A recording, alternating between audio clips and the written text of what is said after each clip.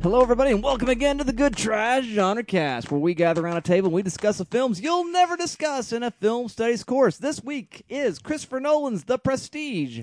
Perhaps lesser Nolan, perhaps greatest Nolan. Depending on who you ask, yeah, opinions vary. This kind of a, what would you call this, a prologue, an epilogue to our How We Never Covered? Yeah, it's the kind of redemption battle. We put the four losing finalists together, and this eked out The Babadook, as well as Booksmart and Sixth Sense. So we're here to talk The Prestige, which was the finalist against The Truman Show in week one. Oh, that's right. So consolation prize winner, The Prestige. Surprised once again to see the Babadook lose. It was close. It was close.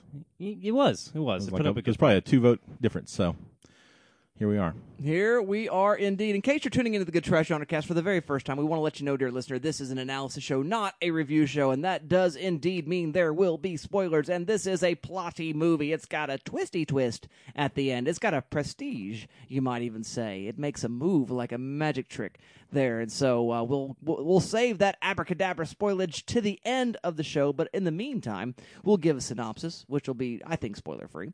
I don't know, but I assume so. I'm getting a sense right now. I'm seeing no spoilers. I'm doing magic here. I saw that. We'll have to see what happens. And then we'll do our thumbs up, thumbs down reviews, which will be gentle in the spoilerificness. It's like a coin trick. Then it gets a little rough, and maybe a bird might die when we expand the syllabus, in which we talk about how we might do this movie in a class. And then somebody, Harry Houdini, will get punched in the stomach and die of appendicitis at the end. That's my death of spoilers. Yeah, well, I'll have to show everybody where I keep all of my secret knots. Yes, that'll happen at the end when we get down to business, and they'll be kicking music to let you know that is the case. So, without any further ado, Mr. Arthur Gordon, I wanted to call you Voice of the Cinema. It's been so long, and that was like in my head and on my lips at that moment. Kind of magician-y, yeah, I see. Mr. Arthur Gordon, if you would, sir, dazzle us with a synopsis. This one is from IMDb. I got lazy this week. After a tragic accident, two stage magicians engage in a battle to create the ultimate illusion while sacrificing everything they have to outwit each other. That's true. That's yes. true. It is a contest of wills, and we'll talk more about that in a moment. So, again, we've all seen the movie before, I assume, yes? Yeah. I'm curious as its rewatchability, without spoilers, of course, but let's hear what we all think about the movie. Arthur, I'm going to you first, cowboy. Yeah, I like The Prestige a lot. When you talk about best Nolan, worst, it's probably my favorite Nolan. I dig it quite a bit. I think everything you need to know about Nolan as a filmmaker is right here in the text, in just about every regard. His shortcomings, his strengths, all of it is right here. And if you were to make a case as Christopher Nolan as auteur, I think this is the best, text to go with, probably followed by Inception. We can talk about that maybe later in analysis, because he does have those through lines that I think are identifiable in his work. But for me, this is it's so enjoyable. It's hard to remember Chris Nolan before all caps Christopher Nolan presents. Dark Knight Rises is his next movie, or Dark Knight is his next movie, and yeah, living in this Tenet will save the movie's world. You're absolutely right. It is kind of hard to remember that this movie didn't do well, right? This is his Batman Begins follow up, and it's about a period piece about magicians. It gets smoked out by the other period piece about magicians with Ed Norton. Yeah, and so I dig it quite a bit. I mean, it's just an amazing cast, and we see his kind of recurring players, but we got Hugh Jackman, we got Christian Bale, Michael Caine, Rebecca Ferguson, I always forget. Hall. I was right the first time. Scarlett Johansson, a bit of Piper Perabo for a brief bit. David Bowie shows up. It's a hoot. It's a good time. I think he does a good job. I think he co-wrote this with Jonathan. I can't remember if Jonathan worked on this one. But, they construct a pretty good plot, I think. I don't have a lot negative to say. I love the period piece. I love the costuming. I love the set. I love this back and forth battle of the magicians. I think that's a lot of fun. It plays really well. I think Jackman's spiral into madness is just played very well. It's fun to see him in this when we did Prisoners this year, which kind of has a similar echo to it. Christian Bale's obviously always great. And the way this all comes together works so well for me. I get so frustrated, though, in the last 30 minutes because this movie does such a great job of constructing this plot that works on several layers, and everything's available for the audience to construct the pieces. And I think he undervalues that and undermines that in the final 30 minutes where he has everybody explain exactly what happened. Yeah. And I think that just cuts straight through the spirit of this movie in such a underwhelming and undermining way. And I think that speaks to the Nolans, plural, I think thought process of their movies are smarter than their audience, and I don't think that's true. And I think it just hurts the movie's momentum because everything up to that point is really well done, and that Prestige pulls off so well. And then for him to just sit there, pull out a chalkboard and explain everything that happens is just stupid. That being said, I love this movie. I think that period, I love Insomnia. Batman, the whole trilogy is great. But The Prestige, I think, just kind of stands out as this unique piece in his filmography that is in the past, while also speaking to his proclivities as a director and filmmaker, and a lot of that metatextual stuff is very evident, and I think that's what makes Inception such an interesting pairing with it. So yeah, outside of that last 30, 40 minutes where it takes a step back or two, I think it's a lot of fun. I think it's easy to follow these kind of shifting timelines where we're flashing back, and we're reading this journal and we're reading that journal. There's a lot of voiceover that works, though. And so I'm a big fan. I like it quite a bit. I really like magic anyway. I don't know if you guys know that.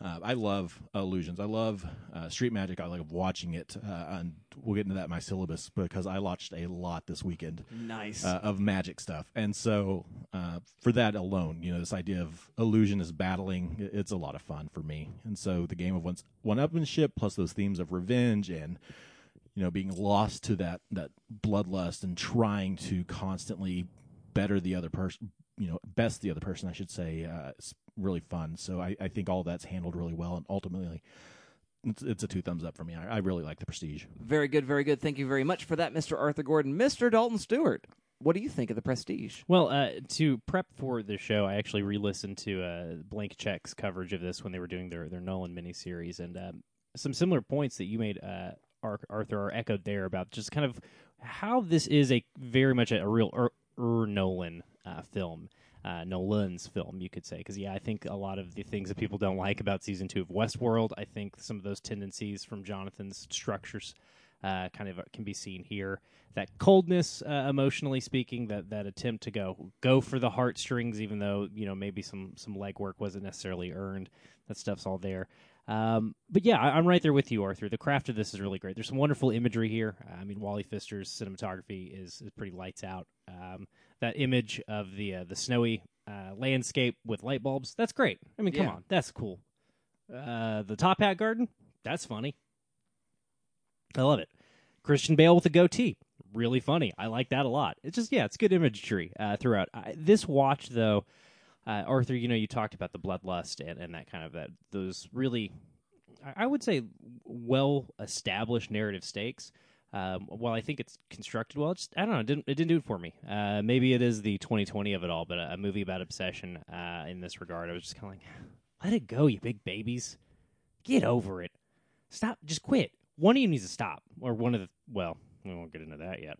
But I do like this movie quite a bit. I think the performances are fun. I think, again, Arthur, the tendency of the film to show you exactly what it's doing from literally the first frame of the film, are you watching closely? I think you're right. That's undercut by that explanation.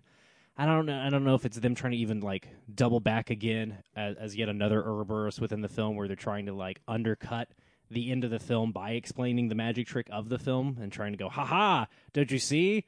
We made a good movie, and then the studio made us ruin it. I'm like, okay, what? I don't know. I'm right there with you, though. It does kind of take me out because I'm having fun seeing how the pieces fit together. I don't know that I really need them all laid out because they do such a good job. I mean, it is a well-constructed magic trick of a movie, and I think that kind of, as you said, that metatextual nature of it, a film that is... I go back and forth, I should say, with movies about movie making. I think some of the inside baseball stuff can actually be more fascinating than it gets credit for, although I see those movies are boring to some people. But again, I go back and forth. I really like Nolan's tendency, though, to make movies that are only kind of like tangentially about filmmaking or like in the subtext. I like that. I think that there's something fun there. I know that we're all supposed to have hot takes about Nolan one way or the other, and I'm fairly Nolan agnostic. I like a lot of things about him. I like all of his movies very well. I don't think he's ever done anything worse than like A Gentleman's Seven. But yeah, for me, this one, it always kind of rates in the middle of the pack for me, looking at that body of work, and I'm feeling it being in the middle of the pack on this rewatch, I guess, for whatever reason. It didn't quite draw me in as some of his films can. But that said, I think the performances are great. As you mentioned, Arthur, everybody is really having a great time. I think this film plays, and this is another observation from Blank Check, but I'm glad they brought it up. They play with Hugh Jackman's kind of natural hamminess, his bigness, in a way that really works with him. And I'm sure, big part of why the Greatest Showman works for so many people is his tendency to go theatrical in that way. And again, the comparisons between not only these characters of Tangier and Alfred, but what was Borden? I couldn't think of his last name. That tendency of these actors and the characters, these overlaps, I think they're really interesting. Bale as this technician, this serious method actor, acting as a dumb baby's job, so I'm going to take it super seriously.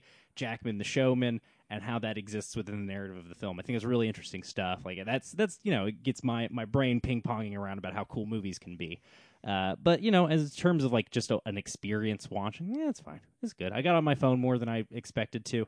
And I tend to be a good boy about that when we're watching things for the show. But it is what it is sometimes. I do like that Bowie performance. It's fun. I like the use of Tesla. I think we'll probably talk more about that in analysis and how he figures into things. We'll probably talk more about some of the things that frustrate me about this movie, like all the dead ladies. But again, overall, a solid movie. I'm not as hot on as Arthur today. Other times I love this movie. So who knows? Maybe next time I revisit it, I'll totally go for it. Dustin, where are you at with it today? I think it's really fun. I mean, and that's, the bar standard as far as like my appreciation of the film. The structural points that you point out, Arthur, are absolutely right on, because there is a gag early in the movie where it is explained that if you explain the trick, it's no longer any fun. It's not cool. Nobody likes it Nobody anymore. likes it, and they do it, and that's ridiculous. And so I tend to agree with you on that. At the same time, I don't know how you get around some kind of reveal at some point. There's going to have to a degree of sort of pulling back the curtain that's going to be necessary for it, but the way in which they do it is a bit too much for Slow Joe in the third row, and I don't like that about it. But that being said, it's a great film. You guys have talked about it, well photographed. Wally Pfister is just awesome.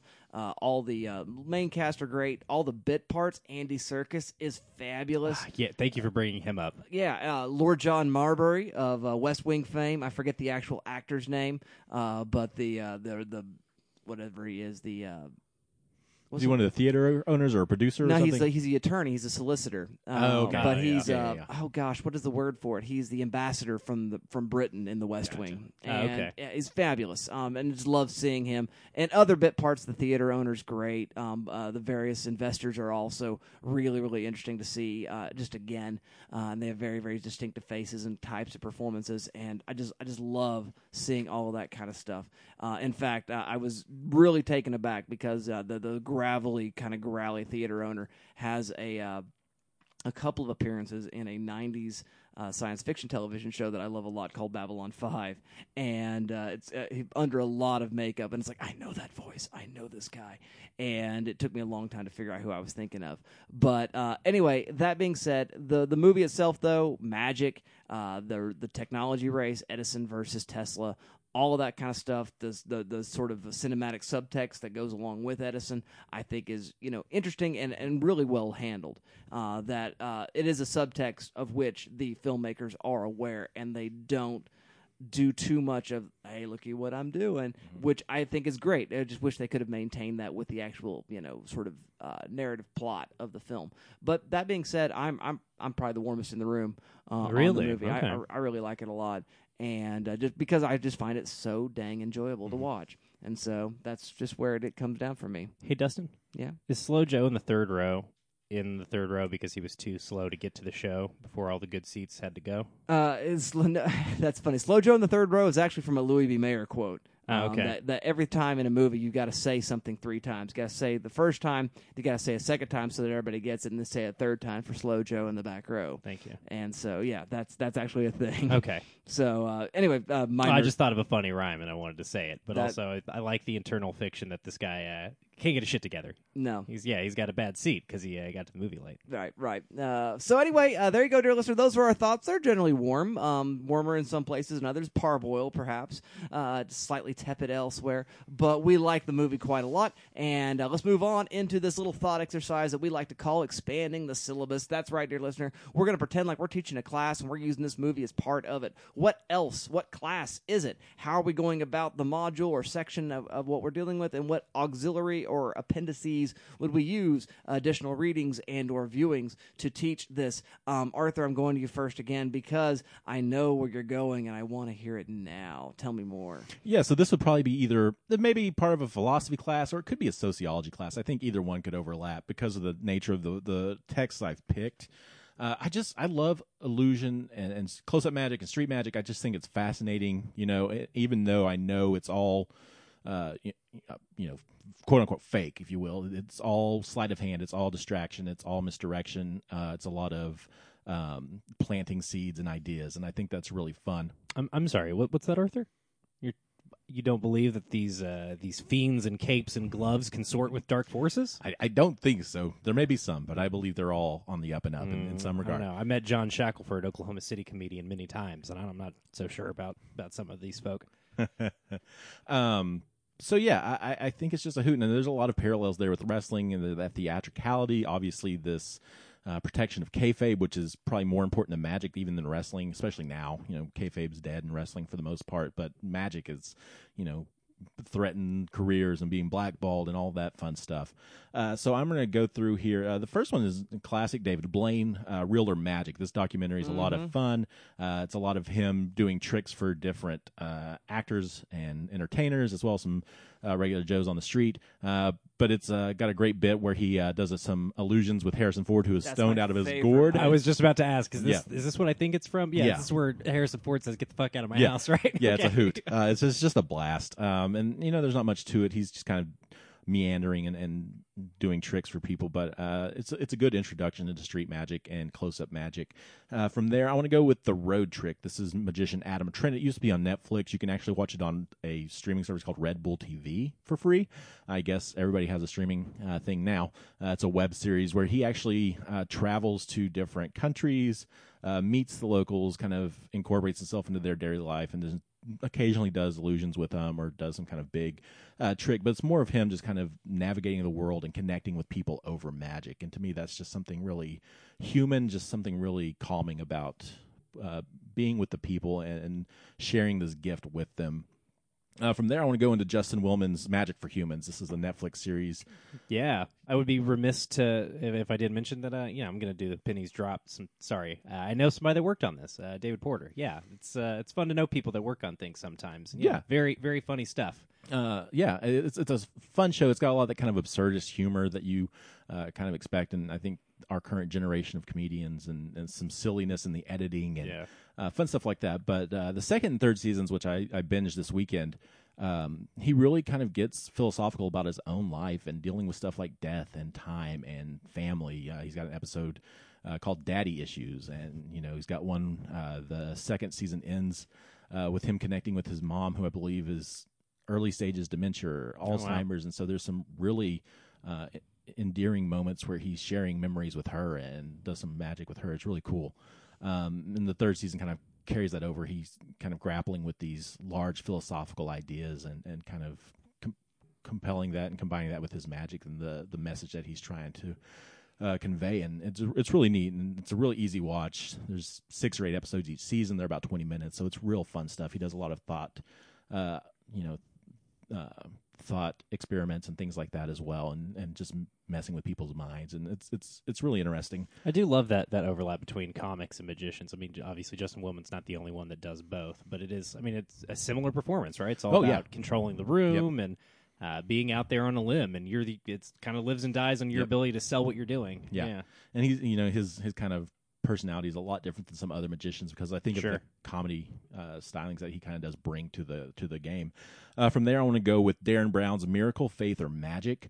I was doing some reading that Darren Brown's maybe not always up on the up and up, kind of known to use stooges or camera tricks, but he does have a special called Miracle, Faith, or Magic, wherein he recreates faith healing experiences in a secular manner. Fun. Yeah, Nice. it's really fascinating because he does a thing where he's like, okay, everybody stand up, close your eyes, and this music's going to sweep over you. Now, if you've been healed, come down. And he has several people come down, and it's a really interesting, especially for me coming from an evangelical place and have been in some of these kind of services, it's a really interesting to see how that works. Whether or not he's, how legit it is because of the kind of reputation he has as maybe not being so on the up and up. It still does some really interesting stuff, and I think there's some interesting theory to pull from that. I was about to say I assume it's with this doc and then the second 2 seasons of Magic for Humans. Is that kind of where you're going to would really get into like kind of the group psychology of magic and like the philosophy of I think you really could, especially how you know things and how information shared. Is that kind of yeah, where you're going? especially with Darren Brown's special, especially because he speaks a lot to how adrenaline impacts us and how pain can be just a thought process or a condition of the mind rather than a physical ailment. He really gets into that, and I think there's some real interesting discussion there. I want to follow that with Death by Magic. This is Drummond Money Coots. This is another Netflix series you can watch, where in each week he goes and looks at the death of a magician who died while performing a trick. And then at the end of the show, he tries to recreate that trick in his own grand way. But there's just some history of magicians, history of these tricks. Also, him just kind of coping with his own fears. The second episode is him doing an underwater trick, and he is aquaphobic. He doesn't like water. He's scared of water. And so there's some of that, and that's the kind of thing I've noticed with some of these other specials or these magicians are trying to kind of work through their own phobias or fears or concerns. There's one that Justin Willman does in this third season where he has this fear of, he has the dream of being nude and performing, and he actually goes to a nudist colony to do magic, which is kind of fun. So funny. Yeah, it's really interesting. And then I'm just going to wrap this whole thing up with a classic 90s special, which was Breaking the Magician's Code, The Secret of Magic Revealed. Is this the Masked Magician Oh, thing? yeah. I remember This was a big deal on Fox, probably late 90s. I remember watching and I was just so enthralled because there was all this talk of he's going to reveal himself and he could be blackballed, and there's a lot of performativity, but he really does a interesting bodybuilders hate this guy's hack. Yeah. Love it. And so he kind of reveals secrets to some of those really classic tricks, like the sawing somebody in half or the magic rings, simple tricks that people have seen time and time again. He shows you exactly how it's done. I think it turned out he wasn't anybody of wasn't David Copperfield. It wasn't. Well, I think that's David Blaine. part of why people were mad at him, right? He was Yeah. kind of like a second tier magician. Everyone's Yeah. like, man, quit blowing up our spot. Yeah, Stop. right. So, just it's a really interesting show. It's a lot of fun. They did a similar one where they did pro wrestling's biggest secrets revealed as well, and they did some of that fun stuff. Nice. But just if you're really interested in magic, even there's something fun to just try to puzzle out to see how they do it. See if you can catch them slipping something or palming something or planning something. And there's a couple of episodes of Magic for Humans. There's one where he shows how he's planted these ideas to get a expected result. Oh, yeah. Which is kind of fun. See, that's the stuff that I think it's cool to reveal, like how like mentalism and that kind of Subliminal things, things, yeah. the cold read type stuff. Because as you kind of have touched on this a little bit, Arthur. Maybe we'll get into it in analysis, but I don't know. Magic is like a white hat conning in some ways, and somewhat famously, I don't know how known this is, but Nolan has a brother who's a con man and is in prison for conning. So I think that aspect of his films having either con folk or people who are like for whatever reason removed from their families, like the recurring theme is interesting. But yeah, magic as like sort of. You want money from people and you want to fool them, but it's more gentlemanly or whatever than conning would be considered. Yeah. I think it's fun. So that's where my course would go. It would just be a celebration of magic and its kind of history, and also just I think the group ideology. If there's a really fun. Anyway, I'm just gonna keep going. I mean, with the Magic for Humans. Well, he could That's even get rad. into Penn and Teller's bullshit. Oh right? yeah, that'd be a great one where they use magic and to get into like social issues and stuff. Yeah, it's really cool. That's a great addition to this class. Awesome. I would dig that class so much. All right, Dalton, what class are you teaching and how are you using the Prestige? We will be taking a class together on Dudes Rock Cinema. Just dudes being dudes rocking. For those of you not in the know, Dudes Rock, it's a meme right now. It's like, I don't know, I guess sort of like a non-sexual BDE sort of thing, right? Like it's just, hey, look at these guys. Don't they rock? Dudes rock. Dudes be rocking, huh? And I think this will start to make sense as I lay forth the films we'll be looking at, because it really is going to be, a kind of a quick overview of American cinema and American masculinity within Hollywood films. Kind of a standard class for this show, something that we get into a bit.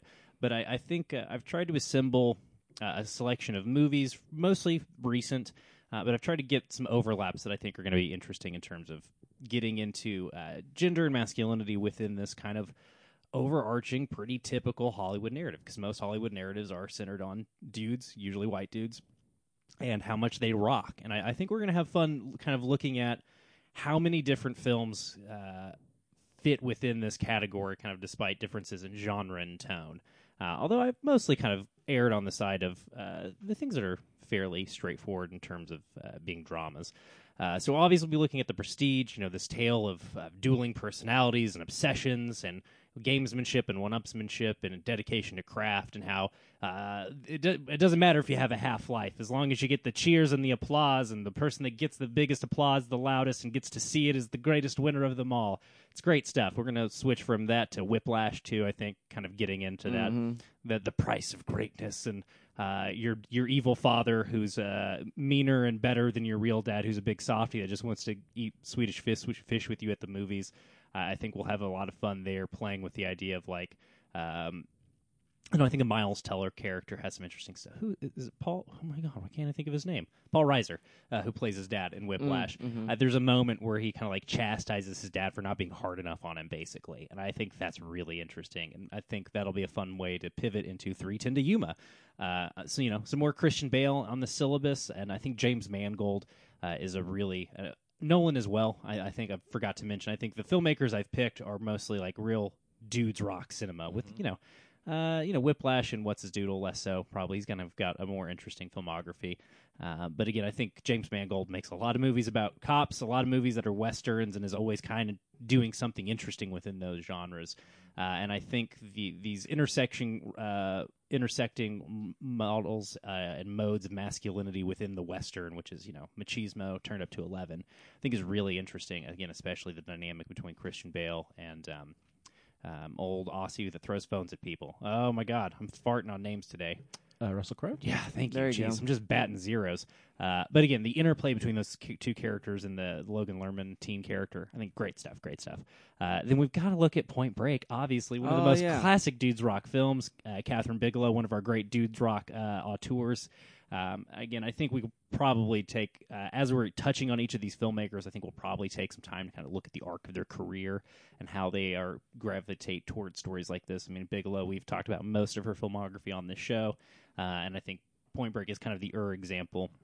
And again, I like these kind of dueling masculine personalities throughout these courses, because I think these types of films allow you to see different, again, modes of masculinity. And again, you've got Johnny Utah as the all-American cop boy, and you've got Bodie as the surfer outlaw. Different, what's cooler, putting on boots on people's necks, or trying to run from the boots. It's fun stuff. Cops versus Robbers, classic type business there.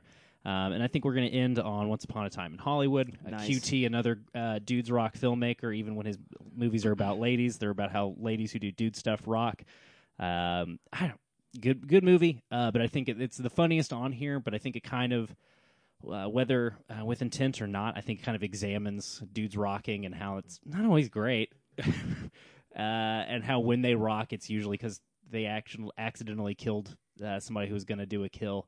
I don't know. Interesting movie. I think it gets into the toxicity of trying to keep up appearances for people with the Rick Dalton character in some interesting ways. So this class will probably also read.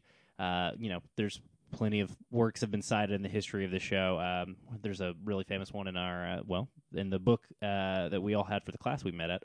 We've referenced a lot. It kind of gets into, I can't think of the name of the author or what it's called, but it gets into male bodies and the damage done to them on screen. Richard Dyer's, yeah, essay. I know what you're talking about. I can't think of the title either. Yeah, but it's a lot about how masculinity is about, and especially in Hollywood cinema, is about taking violence onto your body, that kind of stuff, and your willingness to do violence. We'll look into that. We'll look into, there's some great. I'll probably steal some stuff from a class I took about The Wire at UCO. And use some kind of some of those materials about the ways in which law enforcement and outlaw masculinities are constructed, and how like cultural cachet is used within those spheres. I think it'll be good stuff. We'll have fun with it. Very cool, very cool. Thank you very much for that, Mr. Dalton Stewart. I am not teaching a film studies course this time. I would be using the Prestige during a week in which I was teaching a theology course that I will never, ever actually get to teach. Because it is challenging, because I would love to do a course on radical theology, which is a theology that is friendly to atheism. And so one of the books that we would read is John Caputo's great The Insistence of God. Part of his thesis is that God does not exist, God insists, and that doesn't mean God's not real.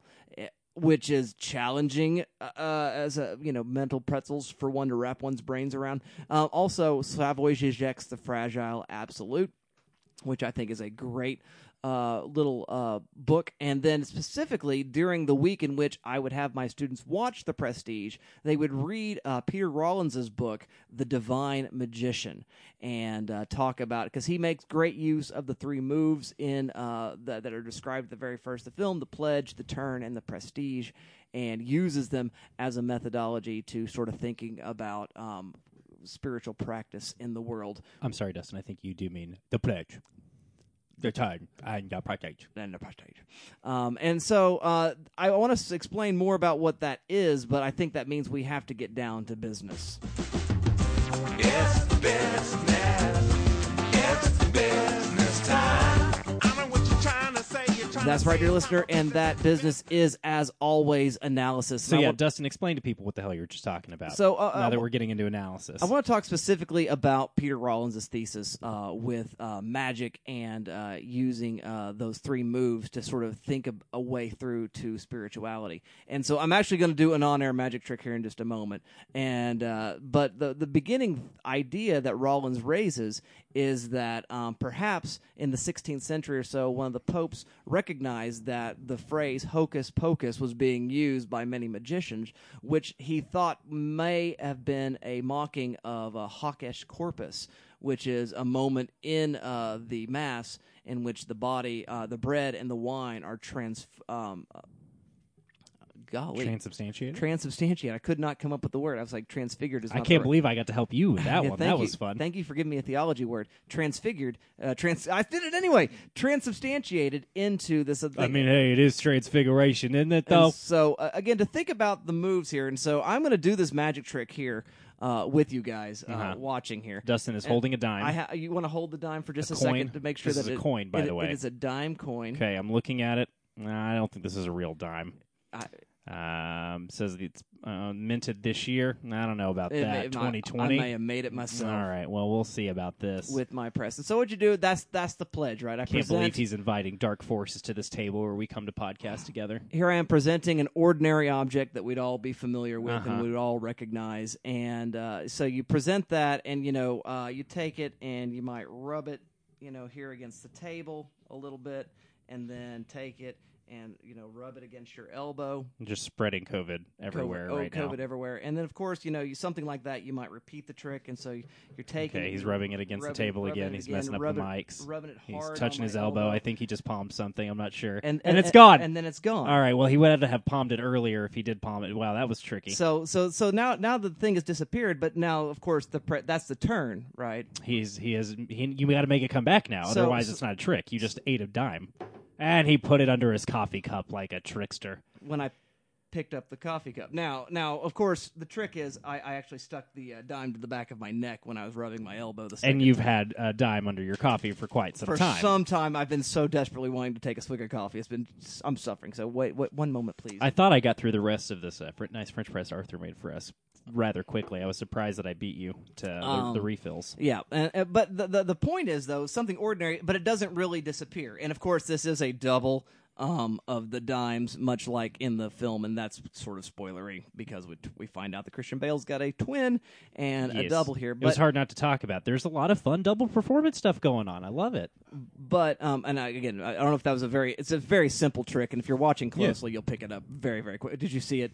Did you? I saw you Okay. put it on your neck. Oh, okay. I should explain what Yeah. I saw because Yeah, this you, is a you saw him audio touch medium. his hand to his neck. Yeah. Yeah. Well, and I tried to touch it the first time and then do it again. So You had the right angle for me. Yeah, I Yeah. couldn't see you were messing with the back of your neck. I was watching your hand and your elbow, and I thought you had clawed it a little bit with your left hand, but no.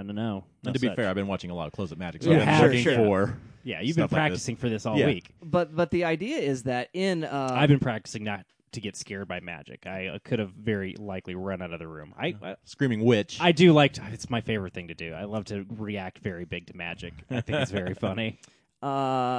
Anyway, so what Rollins' thesis is that maybe the magicians are right, and that what we're doing in communion is absolutely a magic trick. And rather than trying to assume that it's real magic and I'm really vanishing a dime and then making it appear under my coffee cup, to embrace the illusion of it and to move forward. And so his idea is that simply you take something simple and ordinary like the communion bread and wine, you consume it to make it disappear, and no, it does not reappear, it does not transubstantiate, it does not turn into something else, but what you do is you look out into the rest of the world.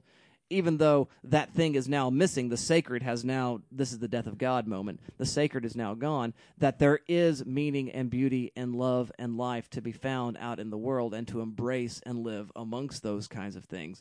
Rather than looking for something, ineffable and something supernatural, rather just embrace the natural in order to accomplish that. So that's sort of his thesis there. And one part... this is, now we're getting into how this kind of impacts the characters within this film, I Yes. think, a little bit, right? Because it's the inability of Angier to accept that Borden's not up to anything crazy. He's just been using a double the whole time, like everybody's been Right. telling him. Well, and so he invokes science fiction into this film because he can't accept the magic of the natural world. Right. Well, the monstrosity that Rollins would argue is to keep on perpetuating the trick, to make it happen, to insist on that kind of thing. And what you'll end up doing is killing birds and people. And, Yeah.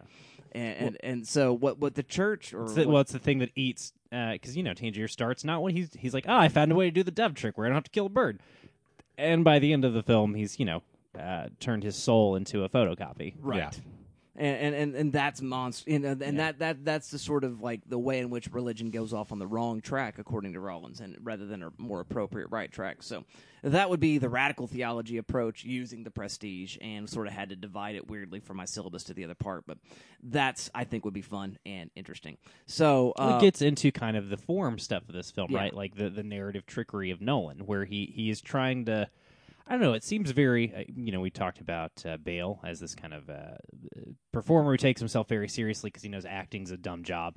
And Nolan kind of seems to be one of those people who's like, the arts are dumb, so I have to treat it like a journeyman, even though I'm clearly got the brain of an artist in a real dorky way, if that makes sense. Mm-hmm. And I think that is his insistence of movies are dumb. You don't know how the sausage is made. These people are terrible. Why do you think I don't let people get to me when I'm at home with my family? Do you guys know about this? You can't get Nolan doesn't have a cell phone. If he's at home with his family, you can't get him. He's got office hours. This is when he's available. And so, I think there's very much a thread of just these movies are bad. Movies aren't good. But he knows that the magic is there, and they're fun, and people like them. And if you do it right, it feels good. Yeah, for sure. I do want to talk about that cinematic sort of substrate there. So, okay. You mean the Prestige as kind of a metaphor for movies, or do you mean the the narrative time The jumpery? Tesla versus... got that aspect. Yeah. I mean, narratively, I think it's interesting the way it plays with time, and that the movie itself is structured as a pledge, turn, and prestige. Yep. Then with an explanation tacked on the end. So... Weird epilogue. Yeah, but no, I was thinking more along, so Nikola Tesla versus Thomas Edison, and this idea of the alternating current versus the DC current, and sort of all that went on. And a big part of Hollywood history was the same sort of competitive patenting of different devices. And so the reason why we have movies in California The reason why is because Thomas Edison patented most of the motion picture technology in terms of exhibition and in terms of actual just photographic capture. And he would send his guys, as in the depicted in the film, to burn down Tesla's thing. He would send guys with guns. They would shoot equipment out on set, while people were out and about trying to shoot a movie. Classic industrialists. And so I find that sort of competitiveness, that is going on there. And nobody who knows film studies or film history at all is going to watch this competition inside a movie and go, yeah, and that's how people, And again, we end up seeing Hugh Jackman going off to the west as Colorado rather than California. California. Yeah. I turned into Schwarzenegger. You did for a bit there. Rather than the other, but it's the same idea of this sort of competitiveness and patenting tricks and knowing these things and owning the thing as a way towards capitals. Well, and that's so much of the plot of this film, right? Is who will control the property, the intellectual property of these tricks? Despite all of the deaths and imprisonments and forced retirings of magicians, however they come, that's such a big part of this is who controls the rights to continue to do this, who owns the ability to make the tricks. Mm-hmm. Yeah, and that it is it's a financial empire. It's not these guys are not doing it just because they love the applause. I mean, there's that moment where Jackman hates that he is down Under the below stage, during his vanish. This initial transported man version. Yeah. Well, and then there's Borden, right? Half of him is just doing it for the money, and the other one loves being a magician. Mm-hmm. Yeah. So it's even more made concrete as a plot device and a theme within that side of the film. Yeah, and so that sort of is an industrial art. Cinema is, and the industrialization of this particular art of magic, I think, is just an interesting sort of interplay that's working on between the two different films. Speaking of that introduction of industrialization to magic that comes with Tesla in this film, I sure do love the cat deja vu to signal that science fiction has entered the frame. I love that. Mm-hmm. I think it's great. Yeah. As a Matrix fan, I was very tickled by that. It is a cool sort of homage moment there, and I was a fan as well. I totally missed that or not made that connection on previous viewings for whatever reason. Yeah. So let's move into more thematic kind of stuff. Yes. From there, let's talk about all the dead women. Yeah, I actually wrote that down. Yeah, lots of dead women. So here's a thought experiment, because I get it, right? Like, I know it's based on a novel. I assume that's probably a factor of that. We understand the trope of fridging, right? Like, people are looking for a thing to motivate a character to break bad, to cast aside their tendency to follow societal rules. So I just was thinking, what the thought experiment is what other than the loss of a spouse, would cause a character or you to fully break bad? And on the flip side, do you think there's a universe in which the death of a spouse in some films could cause the opposite? It's might go good. Yeah, rarely it feels like the catalyst for bettering somebody's life within cinema. I'm sure there's a couple of examples I'm forgetting about. I guess P.S. I Love You, which always makes me think of the 30 Rock bit where Liz is crying about watching P.S. I Love You, and she says nobody should have to be married to Gerard Butler. It's a funny joke. But yeah, just as a thought experiment about how we tell stories and the sort of frameworks we put our narratives within. It sure is a well that gets gone to a whole lot, and I'm not just talking about movies, really within all narrative frameworks, because it introduces conflict right up top. Yeah, I don't know about breaking good from that. There's a line in Paul Schrader's Transcendental Cinema that goodness is boring. Well, sure. And so I think, it's harder to do. Yeah. Because you've got to basically show them being a dirtbag for a while. And the story then is motivating that the death is sort of the catalyst there at the end of, have your Hallmark happy ending. Which might even be worse. Maybe. Yeah, maybe that would be a worse trope if that was one we did too much. Yeah. Anyway, sorry, I didn't mean to cut the you wife's off. got to die so I can be a good person. Yeah, that might be a worse trope. But again, I just thought, and that's why I kept it, gender neutral with spouse. There's some fun movies that have played with the convention and, flipped the roles around, like that Diane Kruger movie from Germany. It's supposed to be really good. Her family gets pipe bombed or something. I can't remember. By Nazis in Germany. Yeah. I can't remember what I know. She goes to Liam Neeson's on him. I mean, I guess the specific Breaking Bad, right? Yeah. You get a cancer diagnosis, which is a different motivator, sure. But is this sort of a self-refrigeration, with a time delay? Well, and I think that kind of plays into the class that I was talking about, right? The ways in which we deal with masculinity and these stories of conflict. It is the idea that mortality has caught up with you too, you fool, and you have no legacy to leave behind, which is always couched in providing for your family. But really, it just means a big ass tower that you built for yourself, and we get that. All over this movie, especially with because all Angiers has is the monument to his magicry and the destruction of Morden. Absolutely. You were going to say, Arthur? Oh, I thought you had a face that said... I think he was just enjoying the talk. Oh, well, man, I don't... Sorry to disappoint. I'm not used to having that happy feedback. I so rarely say good things. It's a very American thing, though, right? This ambition at any cost, and however you frame it, the inciting incident, whether it's a Walt White cancer diagnosis or the fridging of what is the name of the actress you said Piper Perabo. Piper Paramore, who weird career, good actress and stuff I've seen her in. Anyway, whatever it is, it does seem to be a great excuse to put your character right in the heart of the most American thing ever, which is bootstrapping yourself so hard that you end up eating your own ass. Yeah. And I mean, again, it's always death, though. It's either self-death, death of a child instead of a spouse, perhaps, which may be a little less gendered in some ways. I guess in First Reformed, it's the death of somebody who he felt responsible for. Yeah. Yeah. And so... still kind of a paternalistic instinct within that jumping off point. And again, motivations for revenge. There is obviously the use of rape in terms of the rape revenge film, and so but it is always going to be a heinous tragedy. And it seems to me, though, real life may be much more boring than fictional life, and that's probably part of it. But most of our motivations for doing the bad things that we do are pretty mundane. Most time it's just because we wanted to. Mm-hmm. So I think falling down is the probably most natural example where I'm just fed up with traffic. Schumacher It's really hot. did kind of that movie's a mixed bag overall, but he sure did see something a little further out than other people. Yeah. For sure, yeah. But that is a moment where he's motivated by something. I guess again, mystery itself can be a motivator. I mean, that we sort of expand things out a little bit.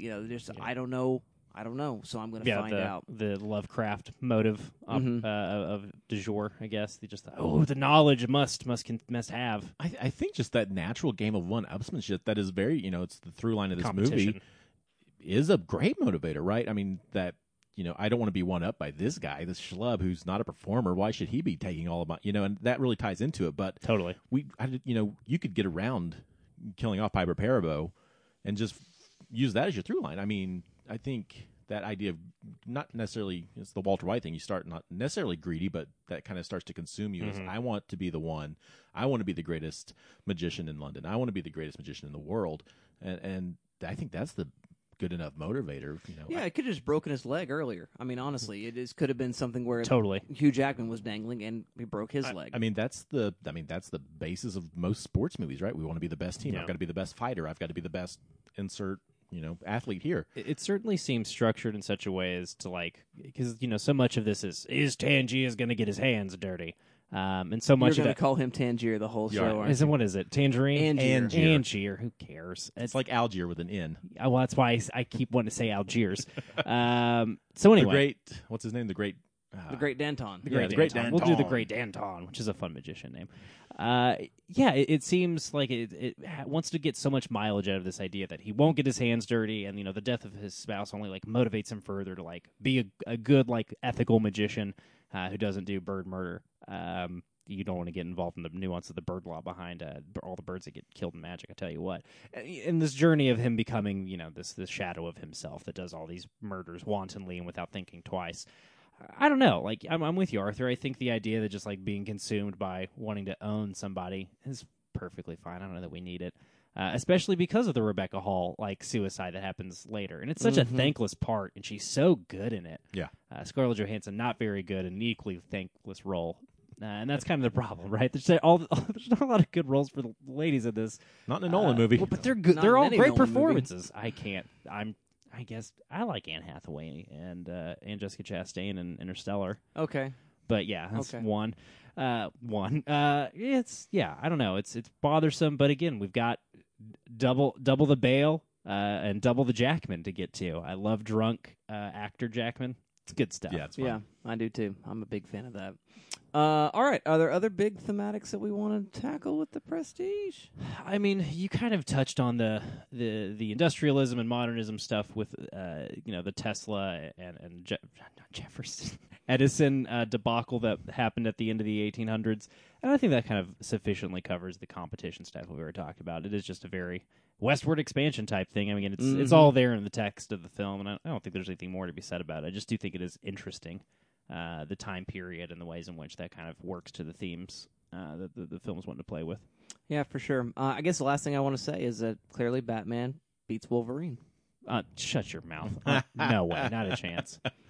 I mean, you want to talk about the metatextual nature. I mean, kind of hinted at it that Christian Bale is this kind of Nolan insert who's motivated to create the next technical marvel, which becomes the thesis of his entire cinematic career as he shoots scenes in IMAX and then shoots the entire thing in IMAX, and he has to constantly one-up himself as a director, as a filmmaker, and all the while trying to buck the system of the entertainment industry while also having to be a part of the entertainment industry. No chairs with your names on them. Yeah, whatever. Chairgate 2020, the biggest issue of 2020. Truly.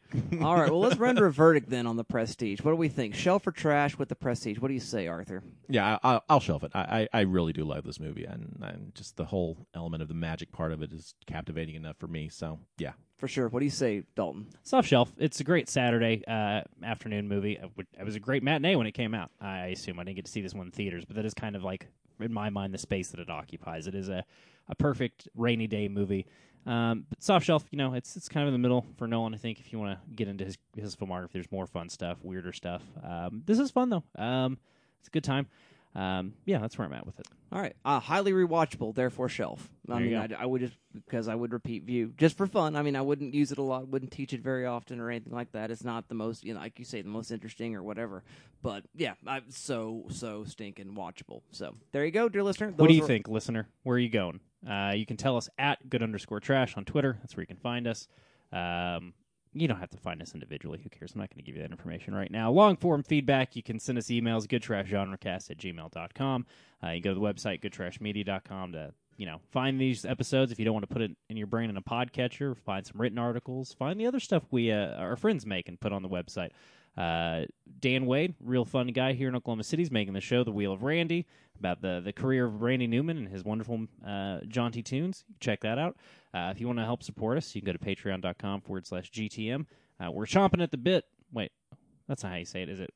Is it chomping? Champing. Chomping at the bit. I heard recently it's They're not stamping at the bit. Who cares? Stamping in the stable. We're all getting It's all excited. horse analogies. It's all horse analogies. The point That is, horse has already left the barn, stop. guys. Oh my god, I'm gonna get through this promo. We're getting excited. Sounds like you're beating a dead I horse. hate you both so much. We're going to play Monster of the Week as soon as we wrap what we're doing right now. We're very excited about it. If you want to hear us play Monster of the Week together, we're having a good time. Go to patreon.com/GTM. You can get in there, listen to that. You can pick a movie, depending on how much money you give to us. It's fun stuff. Help us keep the lights on and all that. Yeah, we're not giving you money. No, we're not. No. We're not.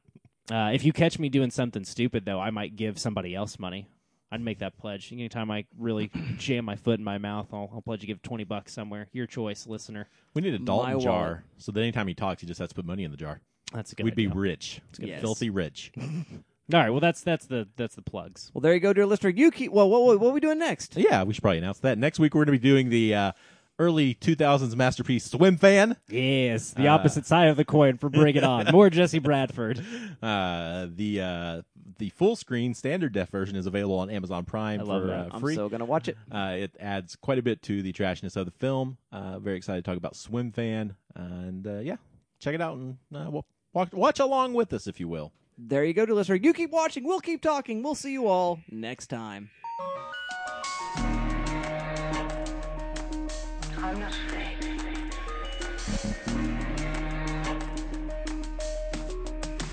I'm not afraid.